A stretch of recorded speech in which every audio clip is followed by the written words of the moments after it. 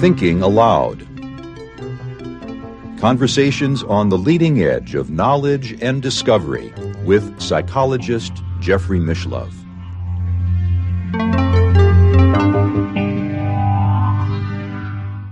Hello and welcome. I'm Jeffrey Mishlove.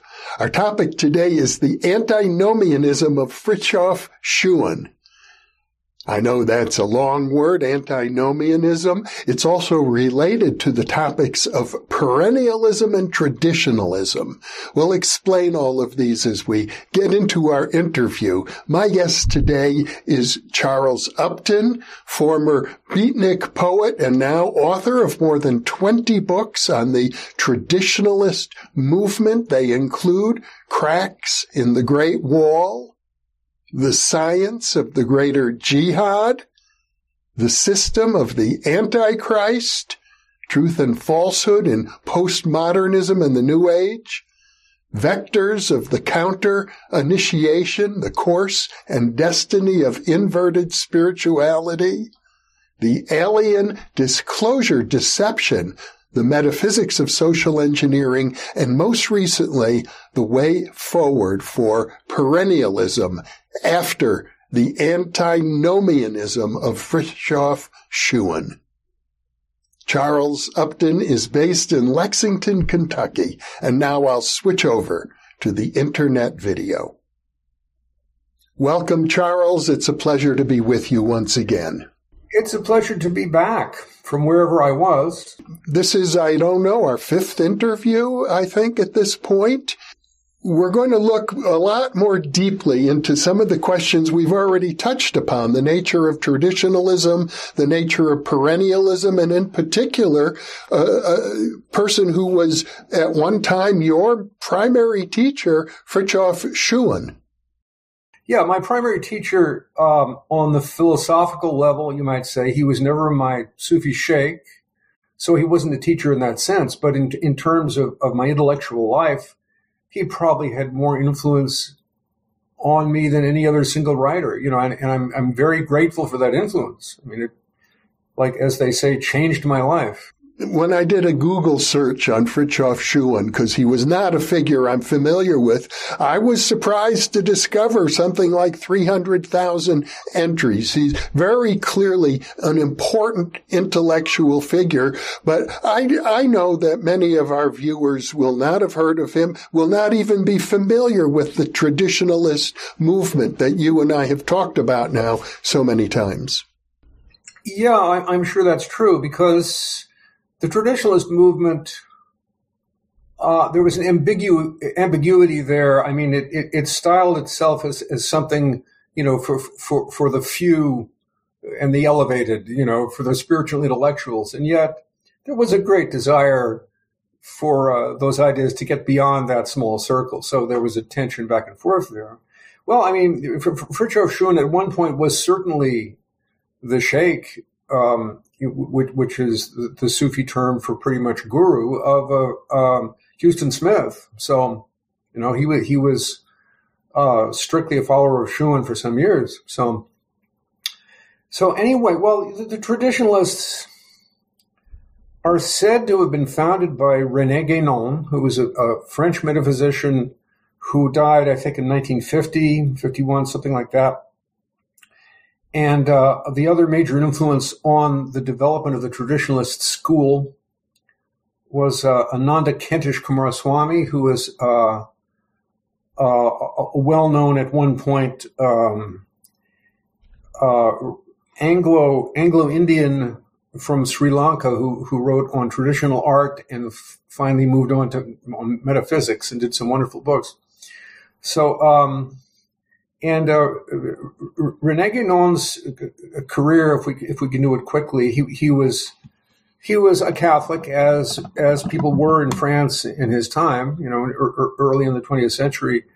But at the same time, he looked at Catholicism and he says, I think there's something missing here. There's an esoteric dimension that isn't, is no longer in evidence. So he searched every esoteric and occult group available in his time and went quite far in some of them. It was the neo-Gnostics and the Martinists and the Theosophists, and the list is very long.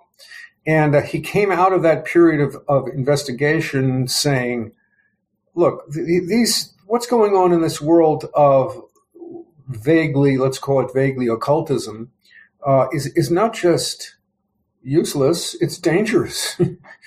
Bad stuff is, dangerous stuff is going on there.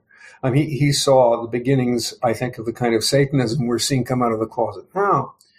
And, but then his studies at one point or progressively shifted toward looking at the major world religions and what was the esoteric center of the major world religions. If you go as far into, but it's pretty much on the surface in Buddhism. In Islam, you have to go, into the world of Sufism to find it. In Christianity, unfortunately, he didn't know much about hesychasm, which is Eastern Orthodox contemplative spirituality, a formal path, which is in form very much like Sufism, actually. He unfortunately didn't know a lot about that. It's like, as I will have to say also about Huston Smith, he was great speaking about all the other religions, but when he was speaking about the religion in which he was raised, which was Christianity, well, you assume, well, of course I know about that. I was raised in that, but not necessarily. That's the one he understood perhaps least, and so there's a little bit of that in Guénon. He dialogued or attempted to dialogue with Jacques Maritain, the well-known neo-Thomist Catholic writer, and but finally he determined that and what he wanted to do is actually find something like a Christian Sufism within Freemasonry, and he said, perhaps Freemasonry could be the esoteric center of Christianity that he felt was missing. And he tried his level best most of his life to come up with something in that regard and didn't really succeed. He wrote for both Freemasonic and anti-Freemasonic journals trying to create what he needed. And so finally he said, well, I need a spiritual path that's legitimate. So I'm going to become a Muslim. And he took Sufi initiation and he moved to Egypt and lived in Egypt for the rest of his life as a traditional Muslim. So that's pretty much his, but he was a major intellectual force in France. When he died, even after he'd moved to Egypt, all the radios came on and said, we have sad news, René Guénon has passed away. Let's have a moment of silence for the great philosopher. So, he had that position. But in one way of looking at it, his major successor, and there's other ways of looking at it, his major successor was Fritjof Schuon. They had disagreements. Schuon wanted the mantle of Guénon. Guénon didn't quite want to give it, but that's a complex area we don't need to get into. But Schuon, when it came to Christianity, he came along and said, look, Christianity is not lost its esoteric dimension. The esoteric aspect of Christianity is the sacramental order. The sacraments are esoteric Christianity, and the three levels of initiation are baptism, confirmation, or which is called chrismation in Eastern Orthodox Christianity, and the Eucharist. Those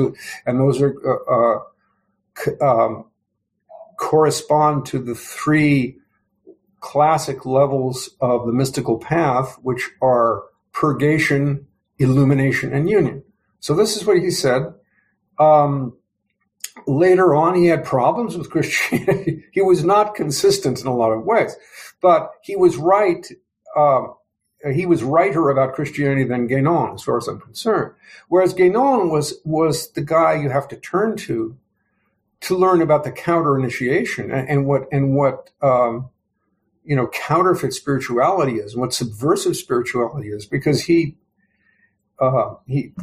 explored those areas very deeply. And in fact, he said, I'm not fit to be a spiritual master because my soul has been damaged through my years with occultism and, and getting into magical conflicts with the forces of evil and all of this. And he said, I survived, but I did not survive intact in the way that I could really guide anyone else. So that was, whereas Schuon certainly believed he could guide people.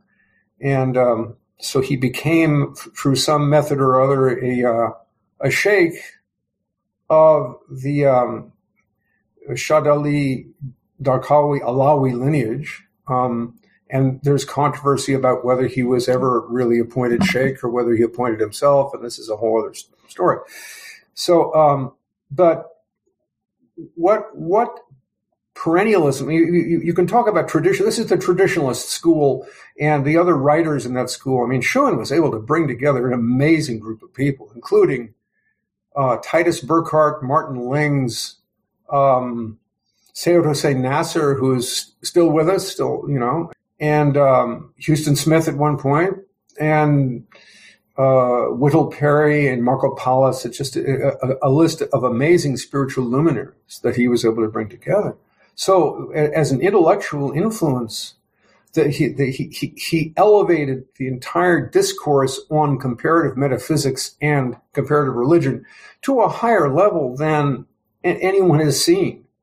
And it was such a high level that it's very hard to see the contradictions, which they are few, but they are very, very, serious within his writings. So Frithjof Schuon, and he started out with leading a Sufi circle in Switzerland, and then he moved to the United States, to Indiana, to Bloomington, Indiana, and basically, he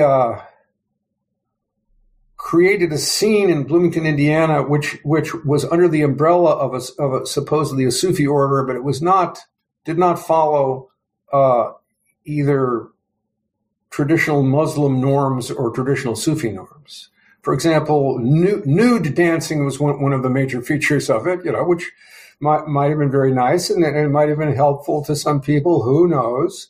Although one must be suspicious, as I am, but I'm not going to judge. I'm going to say, who knows why people do things and what they're called to do and what they need spiritually at a particular time.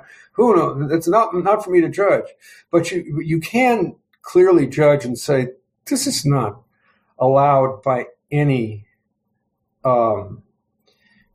a school of the Muslim Sharia, and so he had a tendency to claim that he was entirely orthodox and in line with the Sharia, because orthodoxy was very big in his writing. We're looking for the orthodox spirituality, not heterodox occultism and stuff like that. And yet, what he did was not orthodox, and here you can simply say, well, here's the law as it's written down, and here's what he did, and they don't connect. So, if I have a problem with Schuon, I would not, judge him in terms of sexual morality. He had 4 wives, some of, at least 2 of which, 2 or 3, I forget, were married to other men for a while he claimed them as wives. And this doesn't go along with the Sharia either. But, I don't judge him in terms of sexual morality, because how do I know? I don't know his intent. I don't know his soul. Now, this is a big thing in Islam and Sufism. You say, may God keep his secret. You do not judge another person's, relationship with God. That there's a phrase which is very common in Islam. They say, may God keep his secret. So may God keep his secret, and I don't need to know it. Also, an important principle in Islam is acts are judged by their intent. So I don't know his intent. I can't, On the other hand, when he claims to be doing something and he's actually doing something else, then you can compare and you can say, well, these don't add up, So the element of dishonesty is more concerning to me than the element of sexual morality, which perhaps should be concerning to me, but I don't want to go there because, None of us are perfect in that regard.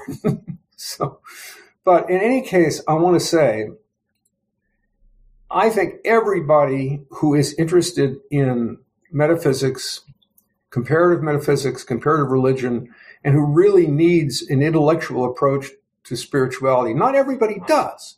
And I don't think the intellectuals are the higher spiritual caste. We're the intellectuals. Schuon would tend to say, we're the intellectuals, we're the higher caste. I don't say that. I'm just saying some people need that. If you don't have a rigorous intellectual understanding of your faith, you can't maintain your faith. So for those people who need it, Frithjof Schuon will elevate your level of understanding of metaphysics and comparative religion to a higher level than you have conceived of before. It's amazing what his books can do. So I would suggest that anybody who is interested in these things read everything he ever wrote. Just don't read looking for something to believe in. Read understanding that there are controversies about him, and that the controversies, but you will not be able to understand his contradictions or his errors, if errors they are, until you assimilate his perspective. He has to teach you how to criticize him. Otherwise, you will be clueless. And I have found anyway that assimilating his luminous doctrines and then realizing, and yet, this is a contradiction here, isn't it?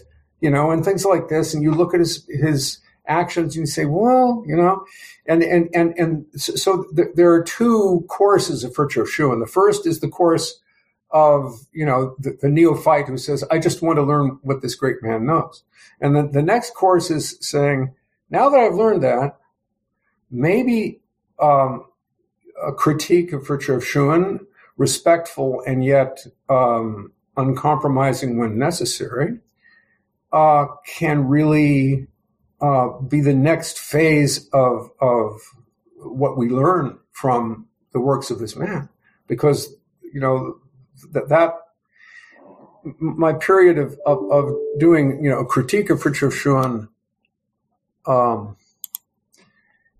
was as important to me as the time when I just, imbibed him. So I go out and buy all his books, and then you can get back to me, and say, tell me how they affected you, because he was definitely, an unparalleled spiritual genius. And, like geniuses, particularly artistic geniuses, they will have a dark side, right? So. Well, in your recent book, in the subtitle, you refer to the antinomianism of Frithjof Schuon. Let's define that word for our viewers. I think many people are puzzled by what such a large word really means. Yeah, well, antinomianism, it comes from nomos, which I think is related to the word for name, but it means law. And antinomianism is the idea that there are those of the elect, of the chosen, who form a higher spiritual caste, and the law is not applicable to them, whether it be the Muslim Sharia or laws of morality or whatever, considered to be human laws are not applicable to them because they are beyond good and evil, as we've heard that phrase a lot. And some of the Gnostics of late antiquity were antinomians in that sense. Some of the Gnostics were strict ascetics, more strict than the Orthodox Christians. They would starve themselves to death. Other of the Gnostics were antinomians in the sense that they, commit sins because this world has been created by the false demiurge, and the way to oppose him is through opposing these moral rules that he's laid down. And this is a very common attitude that you get in religious streams that end up being considered heterodox in terms of a major tradition. This happens a lot. It's like the crazy wisdom guru. Can do crazy things, but he's, Gurdjieff obviously was pretty antinomian, So anyway, but what is the theory of why, someone who's of the elect can ignore the law? Well, theory might go like this. It is a true metaphysical principle that I believe that the intellect is higher than the will. The intellect, in the higher sense of the intellect, means the ability, the faculty that looks upon truth directly with the eye of the heart, just like the eye sees light, the eye of the heart sees truth. And this is what in Thomas Aquinas in scholastic Thomism is called intellectus in Latin, whereas the lower level of what we call intellectual is ratio, which is the rational mind. There's the direct perception of truth, and then the rational mind takes what the direct perception of truth sees and draws conclusions from it and argues on the basis of it like this. So the idea, okay, that the intellect has to be higher than the will, because without the intellect, the will not know what to will. And the strength of the will, the power of the will is certainty. So if the will conforms itself to what the intellect in the higher sense knows with absolute certainty, because it's seeing it right before its heart eye, right now, it sees it, it knows it. And if the will follows that kind of certainty, it has great power because it's not divided. It doesn't say, well, maybe it's this or maybe I should do this. Whereas if the will does not follow the intellect in that sense, it's going to have to follow something to figure out what to will and what's it going to follow. The various impulses, which, we call the passions, will pop up and says, why don't you follow, making money? Why don't you follow, indulging all the lusts you can possibly imagine? Or why don't you follow, getting even? Follow. In other words, these various passions will come up, and call to the will to follow them, and when this happens, the will become drained and become divided and not know what to do. So this is why the will must, if it's going to fulfill its function, it must follow the intellect. It must follow intellectual certainty. And so since the intellect is higher than the will is the servant of the intellect. The will submits to the intellect and thereby finds its true grounding, its true value, its true purpose. Okay, that's the way it goes. But this can be misinterpreted. And the way it can be misinterpreted is it's possible to say, well, since the intellect is higher than the will, I identify with the intellect. I am the intellectual man. I am the Gnostic, and these other people who don't understand what I understand, who the eye of their heart is not open, they follow the will. These are the voluntarists or the passional men who follow the will. And so they're the ones who have to be under the law because they're full of passions and they need to be reined in by the law, whereas I'm beyond that because I am the intellectual man. As if the intellectual man does not even have a will, which is not true. The will doesn't disappear just because, you have understood intellectual things that are higher than the will. The will is there, and it has to be conformed to what the intellect teaches it. But it's possible to say, well, all of that is for the lower men. I don't have to. I can do whatever I want. Is what it finally comes down to. And I can do whatever I want is not really a very Gnostic or intelligent thing to say, because we know what happens when people who take that attitude at one point, it causes problems. So anyway, that's how antinomianism grows up. As my wife Jenny pointed out yesterday, there's a third possibility. It is possible that the one whose heart eye is open, will see situations, and of course will see situations in a much different and more comprehensive way than someone who does not have that faculty of spiritual intelligence open. And so that person may end up doing things that look to people who are entirely involved in following the law as a crazy thing that is very destructive. Why did you do that? And this is allowed for in the Quran itself, in the Surah of the Cave, in the story of Moses and Khizr, which is a very famous story in Sufism. And Khizr is the immortal prophet, also known as the Green Man, who is the patron of the Sufis. Now, the Quran does not use that name, but the story is that Moses encounters a mysterious master. And Moses recognizes that this master knows more than he does and says, all right, I want to follow you as my guide. And the mysterious master says, well, I don't think you'll be able to do it. You will not be able to stand me. I will freak you out so bad that you will not be able to stay with me. And Moses says, oh, no. I want to learn. I want to know more than anything, so I'll stay with you.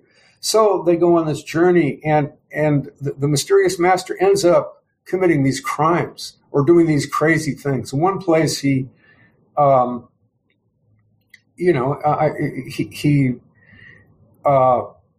gets to a place where there's some fishermen, and their boats are tied up, and he just busts a hole in the bottom of one of the boats so it sinks. And then I think several of the boats. Or another point, he comes and there's a young man who seems to be doing no harm, and he just kills him. And Moses says, "Wait a minute, I can't follow this anymore.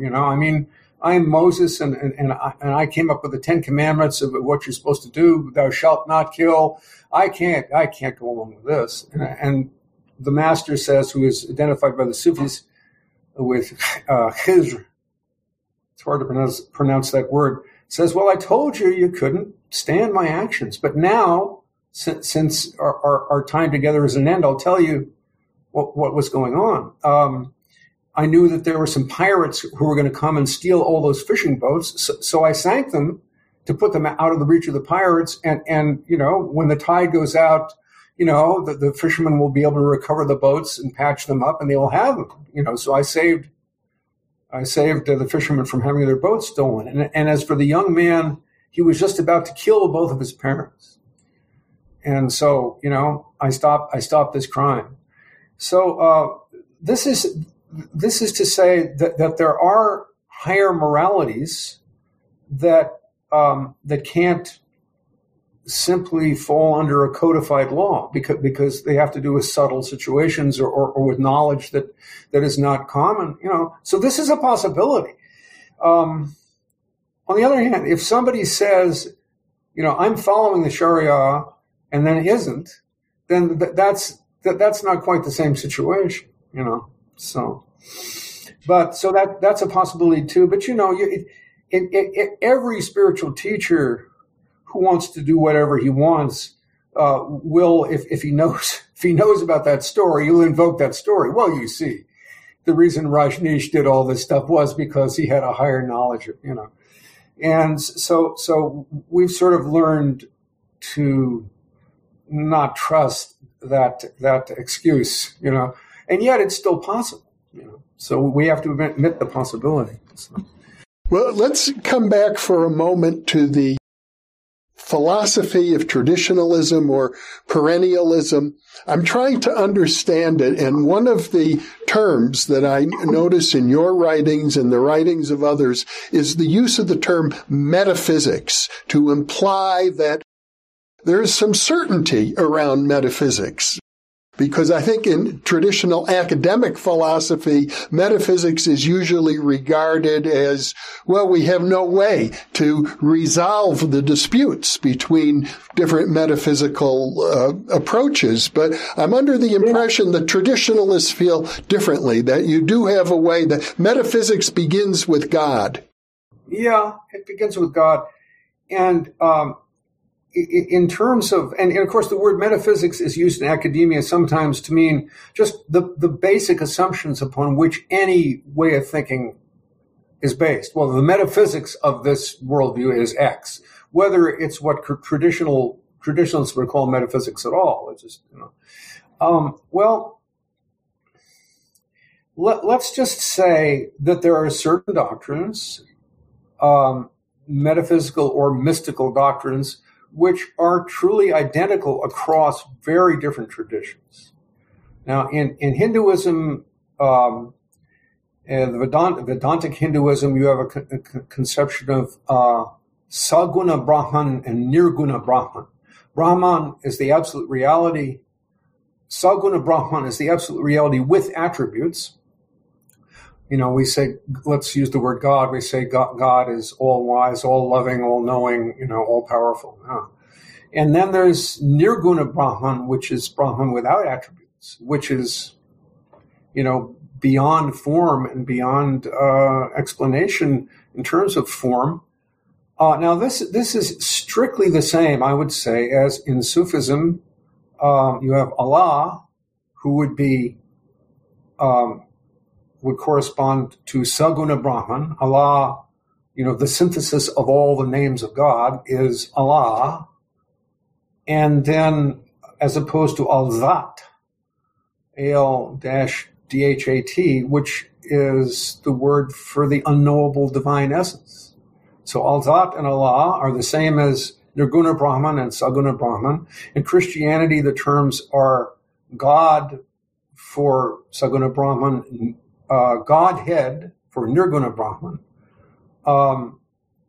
And you would say in Kabbalah, for example, perhaps the tree of the Sephiroth, the tree of life, together would constitute Saguna Brahman, whereas the Ein Sof would be Nirguna Brahman. So you have this, and these doctrines are strictly equivalent. I'm sorry. They're just the same thing with different names. Whereas there's so many elements, necessary elements in the different traditions, which are different and irreconcilable. Like, in Islam, God is one. God is, God forbid that we should say that he should take to himself a son, and God is purely one, and there is no son of God, and so Christianity does not go along with that. There is a son of God who is of one essence with the Father. So these are irreconcilable, although in my book I go a little, maybe this is not quite kosher, but I go a little farther toward reconciling them than maybe anybody would consider to be legitimate, but I did my best. But yet, and then I get to the point and I say, well, but really they can't be reconciled. The Muslims must start and pursue their spiritual life from the standpoint of the absolute unity of God, whereas Christians must pursue their spiritual lives from the standpoint of the Trinity of God, which is also unity.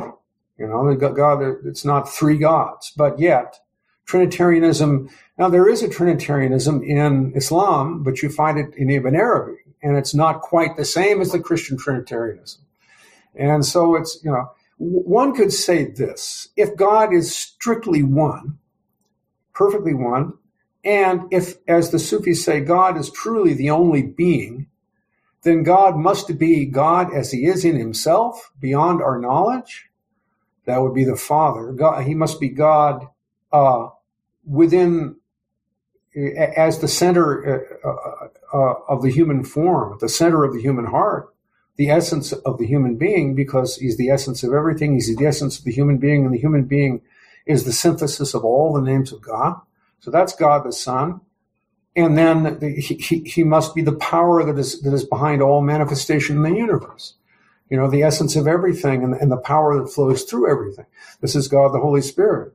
Okay, you can do that, but it's not going to be efficacious to say, well, I see, it's all, didn't Bede Griffith say something like that?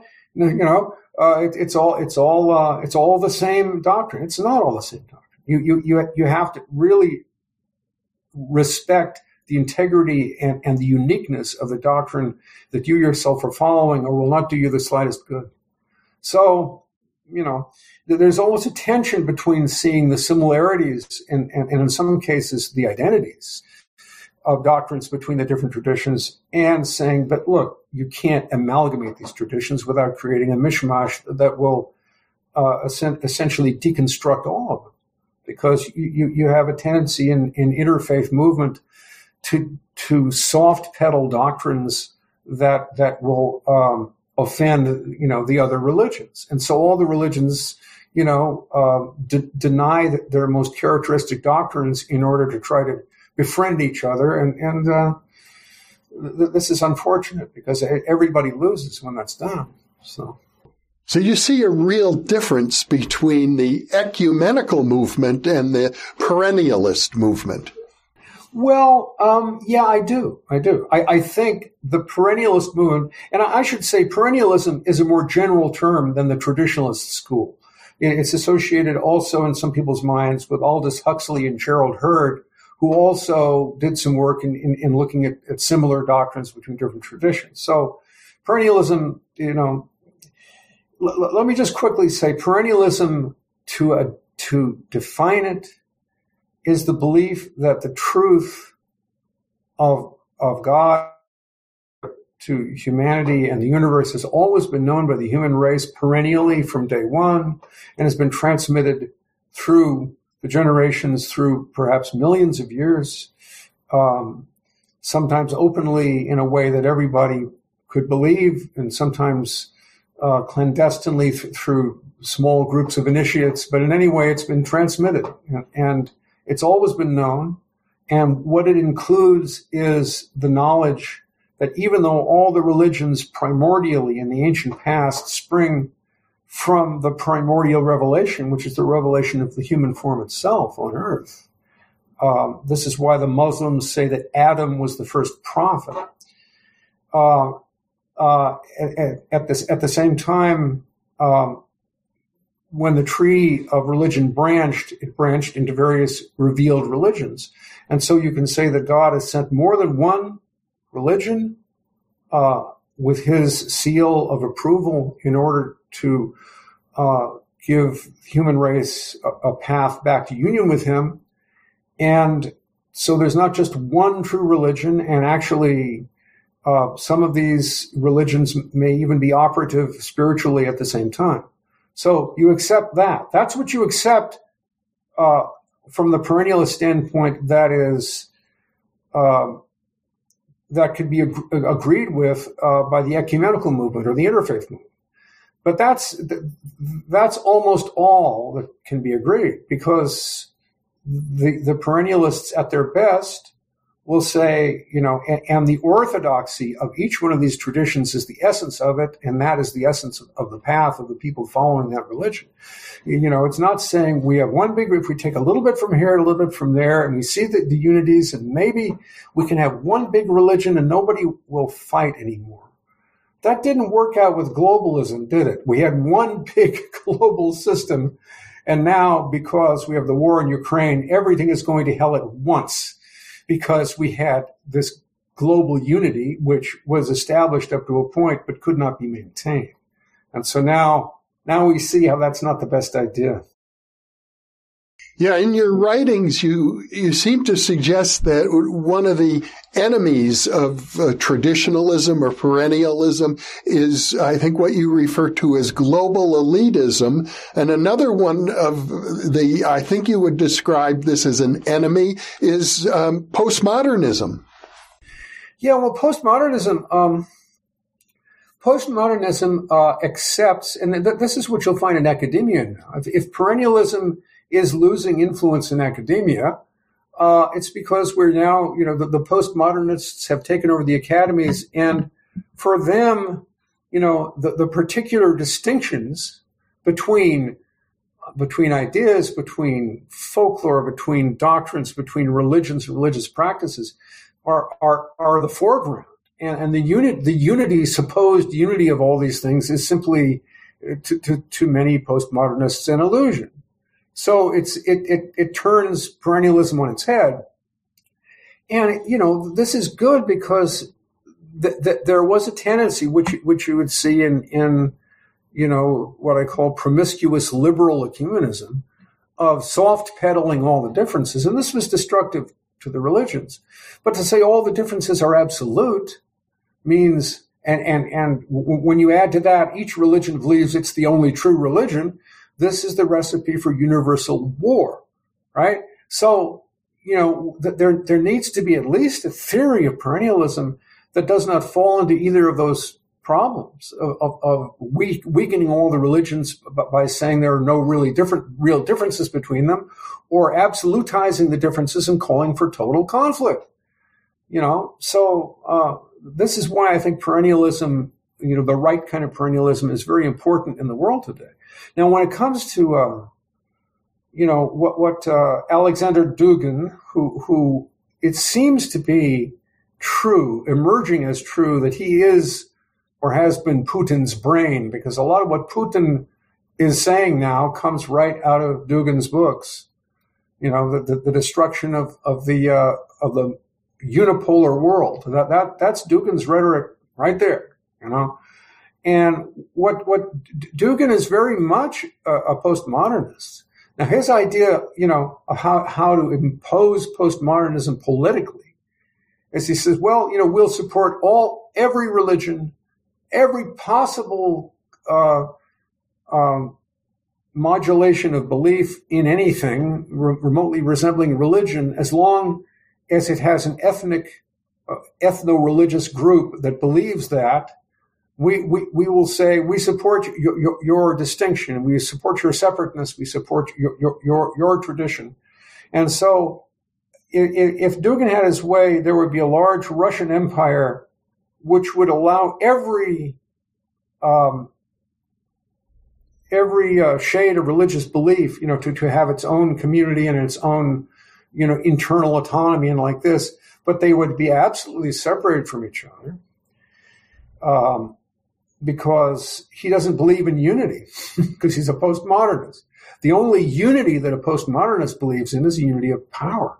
I remember Huston Smith said that in a lecture once. He says, if the unity of truth is denied, which is a major doctrine of scholastic philosophy and of perennialism, that ultimately the truth is one. Ultimately, God is one.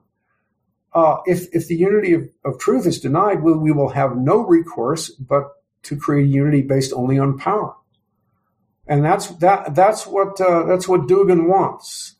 It's a little bit like the way the Ottoman Empire was set up with something called millets, which are semi-autonomous ethno-religious communities, which have their own. The Christians have their own patriarch, and this other people have this. And there would be a great deal of freedom and autonomy within those traditions, within those communities, as long as they didn't step outside the bounds. I mean, it's every religion to its own ghetto. Not only that, but the actual leaders would be appointed by the imperial state. Which was certainly true under the Soviets when it came to Eastern Orthodoxy and probably the other religions. Right now, as far as I know, the religions that are established under the Russian Constitution are Eastern Orthodox Christianity, not Catholicism. That's for Poles, and not evangelical Christianity, but Eastern Orthodox Christianity, Buddhism, Islam, and shamanism. So those are established. But nobody's supposed to proselytize. Don't go out and spread the doctrine, because that's considered to be a kind of, invasion of a neighboring state. Don't do that. Stay within your ghetto. And it's, strangely enough, the other place I ran into this attitude, this proposal almost, was in the United Religions Initiative, which is the most liberal, omni-tolerant religious movement that ever existed. And yet, since it accepted all the religions, it had to say, but no religion is to proselytize another. This was beginning to be talked about in that world. So anyway, this is Dugin's idea of what would you say, ecumenism or of a multi-religious empire is entirely postmodern. It's postmodernism turned into a political imperative. So what I'm saying is that my idea of perennialism, which I more or less got from Fritjof Schumann, my problem is he didn't follow his own ideas in some cases. And in some cases, he said other things which contradicted them seriously, But nonetheless, I learned it mostly from him, is to say that we have to accept not just the uniqueness, but the autonomy of the major world religions, of the revealed religions, and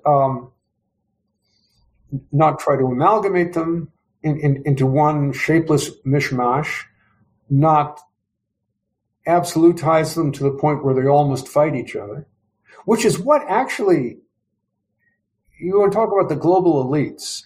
The idea of a shapeless religious unity where all the doctrines of the religions are soft-pedaled and eroded, that's more or less what the global elites want to do domestically. And by domestically, I mean in Europe, Western Europe and North America. What they do outside of that framework with what I would call the remnant of neo-colonialism is they weaken the religions in another way, which is by exacerbating conflict between them. I remember when our Muslim peace movement, the Covenants Initiative, made its debut here in Lexington, Kentucky. I was at the Bilal Mosque with our director, Dr. John Andrew Morrow, and I was talking about the tendency of the global elites to weaken the religious, the autonomy of the various religions by causing conflict between them. And there's someone who spoke up, and he must have been from Pakistan because he had the accent of the Indian subcontinent. He said, yes, I understand what you're saying, because in my hometown, in Pakistan, presumably, there would be nights when persons unknown would throw slaughtered cows into Hindu temples and slaughtered pigs into mosques, and then when the sun came up, it was a virtual certainty that there would be Hindu-Muslim riots the next day. No one thought that there was somebody else out there trying to create the Hindu-Muslim riots who could not have been either a Hindu or a Muslim, who must have been operating, on some other with some other imperative, with some other direction. So there is this tendency to create deliberate conflicts between the religions to weaken them. That's what the globalist elites do outside of their domestic framework, which is Western Europe and North America. So this is why I consider the perennialism, as I understand it, which I learned mostly from Schumann, is going to prevent promiscuous liberal ecumenism, which is one problem, conflict between absolutized religious doctrines, which are mutually exclusive and have to fight. That's another problem. Or Dugin's idea of creating an empire where every religious shade of belief gets its own ghetto, but they mustn't relate to each other and they mustn't proselytize each other. All of these are the destruction of religion. So that's why perennialism is important in a world like this. And the other thing is, according to postmodernism, religious beliefs don't have any objective reference. They're not talking about anything real in the spiritual world. They're just they are the way a particular group that identifies with a particular religion, and it's often an ethnic group, the way a particular group will talk about itself, will understand it, so attempt to understand itself through these doctrines. So the doctrines are entirely self-referential to the group. They don't refer to anything beyond the group. In other words, they don't refer to any God. We're not talking about God. We're just talking about the way groups see each other. We're talking about collective psychology of this group or that. So if that's all religious doctrine is, this is essentially atheism, because there is no objective reference. There's no God. There's just, these are our totems. These are our gang colors, man, and that's all there is to religion. That's how destructive postmodernism is to true religion. So perennialism of the right kind can stand against that tendency as well. Well, one of the other problems you've raised is in pointing out that traditionally, according to traditionalist metaphysics, we live in a very dark age. The Kali Yuga, one of my friends refers to it as the dark age of scientism. I think you probably would agree with that. Nothing to add to that. Scientism is one of the problems. Yeah. Psychologism. And now we have the age of universal ideological fanaticism, where to the degree that we don't believe in God, we have to believe in something. So we adopt an ideology and are willing to kill and die for that ideology, no matter how narrow it may be. That's me, that's us, that's what we believe in. And this comes from an erosion of sort of the almost instinctive belief in the reality of God that was in Western civilization, even if people were not super church-going Christians or super synagogue-going Jews. There was the sense, the man upstairs, you feel the reality, the common reality of the spiritual world. And that reality, that instinct is getting eroded. So people develop idols because you have to worship something. Like Bob Dylan said, you got to serve somebody, and since they're not serving the Lord, they're serving one kind of devil or another. Well, you point out that in this dark age, we have the internet. All of the religions are pretty much online, at least thousands of them, and it's evident to everybody that these doctrines are incompatible with each other. So the idea that there's a general malaise or disillusionment of religion in general, or the idea of God, is rather pervasive in our culture today, making it unique. It just came out that 10% fewer people than a few years ago now believe in God in the United States. Yeah. And well, yeah, I mean, this is the problem, because all the religious doctrines are known. The religions are thrown up against each other culturally through immigration and whatever else. We need a sense that there's a reason for the difference in the doctrines, and yet the ultimate reality we're all talking about is the same. Without that, people will say, well, if both of these religions say their absolute truth, and if they say different things, well, to hell with this. I don't need to be jerked around by this craziness. I don't need to believe any of this stuff. Forget it. And then people either become atheists or they, become spiritual but not religious. Which is something that's actually part and parcel of this new interest in near-death experiences, which people are having because of advances in medical science that can be brought back to life after going much farther into the death process than ever was possible before. But now they say, well, I saw the truth directly. Some people come back and it confirms their religion. Other people come back and say, I saw that God doesn't care about religion, because I saw the truth itself, naked, not through all this religious doctrine, Well, I understand. I have a certain sympathy for that reaction, and yet they probably don't know their religious doctrine very well. No, but the depths of the religious doctrines of Islam, Christianity, and other religions, I'm thinking particularly of Islam and Christianity, are not being taught very well at all these days.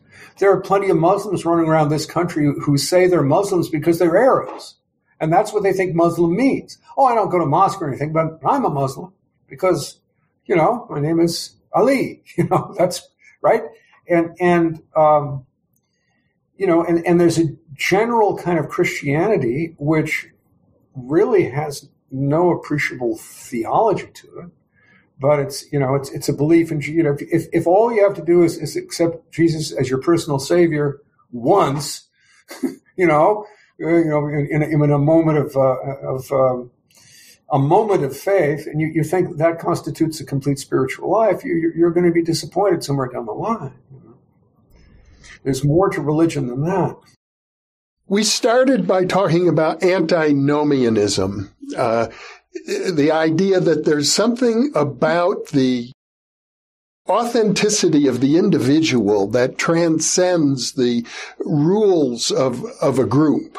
And Fritjof Schuon seemed to embody that to some extent.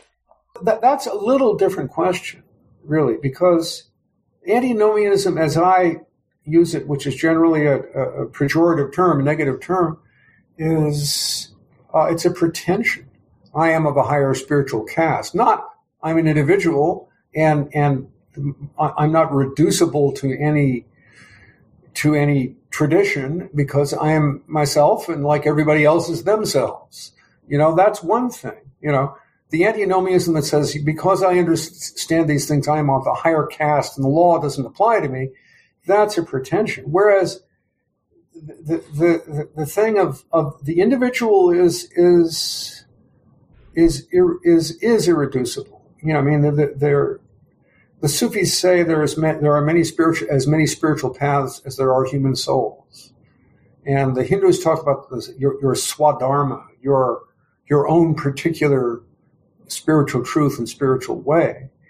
And for a traditionalist, the challenge is to make a synthesis between that individual way and a larger tradition with all the resources and the understanding and the grace that is in that tradition. The thing is, I often say, Nietzsche challenged people to go their own individual way and almost, create their own myth or something like this. Or some of the Jungians talking about create our own myth. Well, that's a big job to create your own myth. Not everybody can do that. And it ends up too often to be just a myth of me, which is fine, but, or maybe it's not so fine. Is it just another kind of narcissism? I don't know. But the thing is, you can't just say, well, whatever I am doesn't count. I used to be an individualist, but now I'm going to go over and believe in this tradition and pour myself blindly into the mold of this tradition and take on the form of this tradition. And if I'm an American Muslim, I'm going to grow a beard. This beard started out as a hippie beard. So Islam inherited this beard, right? But I didn't grow it for the purpose of Islam. So I'll grow a beard and I'll wear a little white hat and I'll speak with my finger pointing upwards, and this doesn't work. You have to you have to know yourself insofar as that's possible and bring the totality of who you are to the tradition that is calling you. And there's going to be a tension between that tradition and your individuality. And that tension can be very fruitful if you know how to play it and you have patience and stamina and you don't despair when the contradictions seem too intense, because the religions are great storehouses of grace and wisdom, which it would be a disaster if we lose them and can no longer avail ourselves of them. Well, Fritjof Schuon, if I understand correctly, at one point wrote, and other traditionalists agree, if you're on a spiritual path, it needs to be one of religious orthodoxy. Well, that's what he said, but is that what he did? That's one of the questions. But yeah, that is what he said. And in broad terms, and I mean, and this was said even more explicitly by Titus Burckhardt. There was some letter he wrote to a seeker, and he said, the thing is, salvation is only to be found within, Christianity, Judaism, Islam, Buddhism, Hinduism, and you can't just join Hinduism because you have to be born into one of the castes, one of the varnas. And it would be true of Taoism, but Taoism is lost, since communist China, or you can't find it anymore. And of course, in broad terms, I think that's pretty good advice. But then Fritjof Schuon would always say, and yet the Spirit bloweth where it listeth. The Spirit can light anywhere on anything and on anyone. That's true too. You cannot look at someone and say, since you are outside of these great religious frameworks, then, well, you're lost. I'm sorry. You can't do that, because we don't know what God has planned for us and what he has given to someone else. We don't know. So you have to say, it's like generally good advice to say, follow the major religions, but get to their depths if you can. But that's a generality. It's a necessary generality, but that's not the whole story. I have spoken to people who have a mystical inclination, who have been involved in the ecumenical movements, for example, dialogues between Christians and Muslims. And what I hear from them consistently is that the mystics, those who are into the esoteric traditions of whatever culture, have more in common with each other than the orthodox of each tradition. This is true. I just wouldn't make a distinction between the mystics and the orthodox, because orthodoxy is certainly there's nothing more orthodox than mysticism, as long as you don't use it to create the heterodox doctrine, which is something else. But the mystical centers of the different traditions are a lot closer to each other than the minutiae of the Torah or the Sharia, or of different practices and different things. When the language of the mystics tends to be almost, to get toward a kind of unanimity. What I say is, though, the major doctrine of the traditionalist school, if you can say there's a major doctrine, is called the transcendent unity of religions. Now, we can understand what the unity of religions is because promiscuous liberal ecumenism can say, well, let's let all the religions come together in dialogue and create a greater unity, and then there will be no conflict, which didn't turn out to be true. But what does it mean? It's a transcendent unity. What's interesting is the doctrines of the different religions come closer and closer together. The more you get to what the mystics are saying, the more you get to the mystical centers of the doctrines. I mean, Meister Eckhart can say things that could have come from Ibn Arabi or from the Vedanta. And this is true. You get closer; they get closer and closer. But the interesting thing is, they never become completely unified. They never become completely unanimous. There's always a subtle difference in perspective. And what this proves is that the unity of the religions is truly transcendent. The religions are united in God, in the mystery of God. They're not united in somebody's idea of here's the universal theology we can draw from all the different beliefs. They're united only in God. So I think that the fact that the doctrines become closer together, the closer you get to the mystical centers of the religion, but they never completely meet in the world of form, is another way of expressing or proving the validity of the transcendent unity of religions, not the worldly unity of religions, the transcendent. Well, I kind of think that the same principle would apply to the individual, that is self-consistency. You've criticized Schuon for not being consistent with what he himself has said, but in a way that's true of every human being. Yeah, I mean, or every human being is going to be confronted with apparently necessary inconsistencies that this doesn't absolve us from trying to reach the consistency, right? And yet, I mean, the spiritual life and life in itself is complex and filled with contradictions, and the struggle with those contradictions in the name of a unity that we intuit but may not be able to express on all levels of our being is a big part of the spiritual life in itself. The contradictions are the fuel that if we don't lose our faith will, energize us in the spiritual life to come closer to unity if we can. Well, I think that's a very important point and a good point to close our discussion on today, Charles.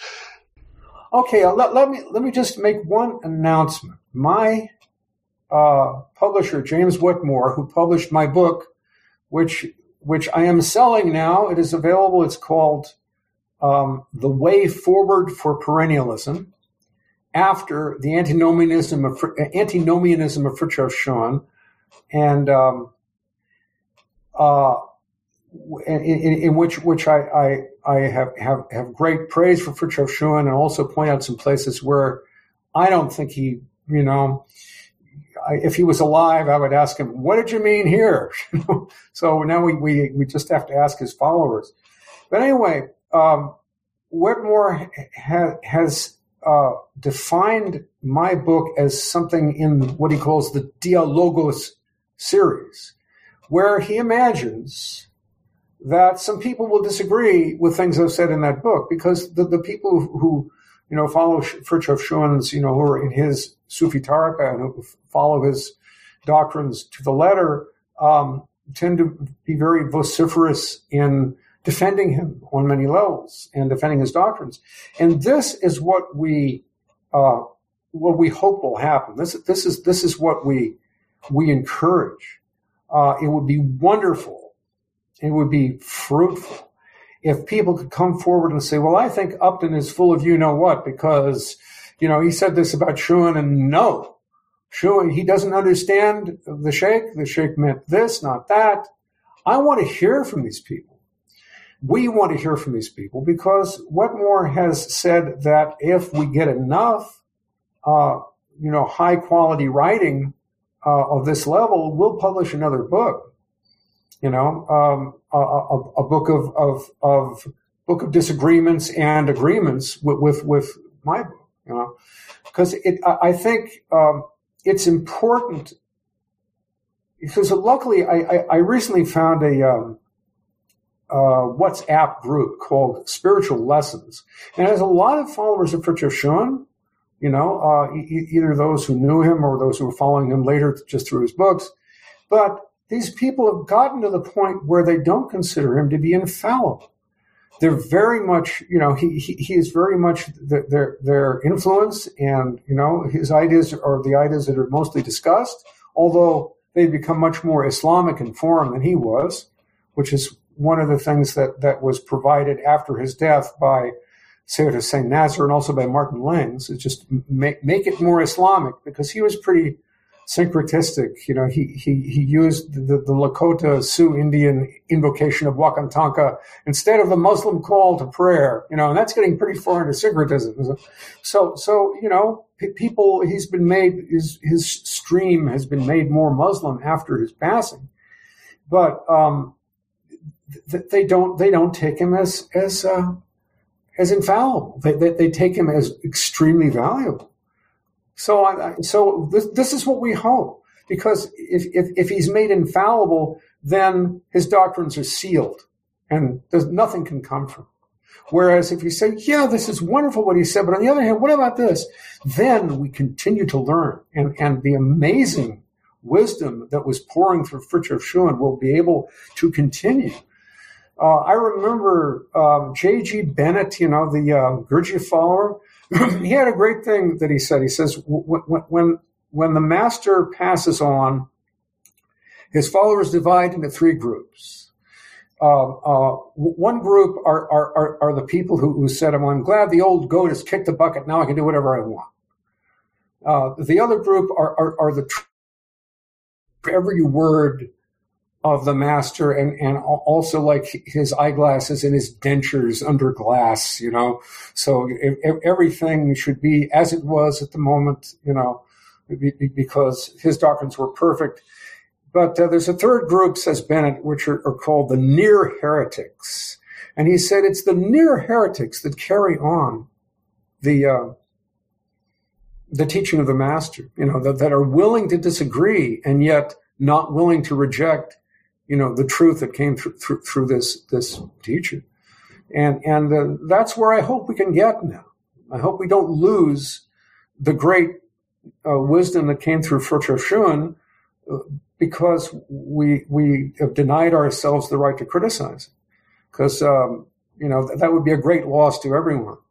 Now, you've criticized Schuon for being, I think the word is syncretistic.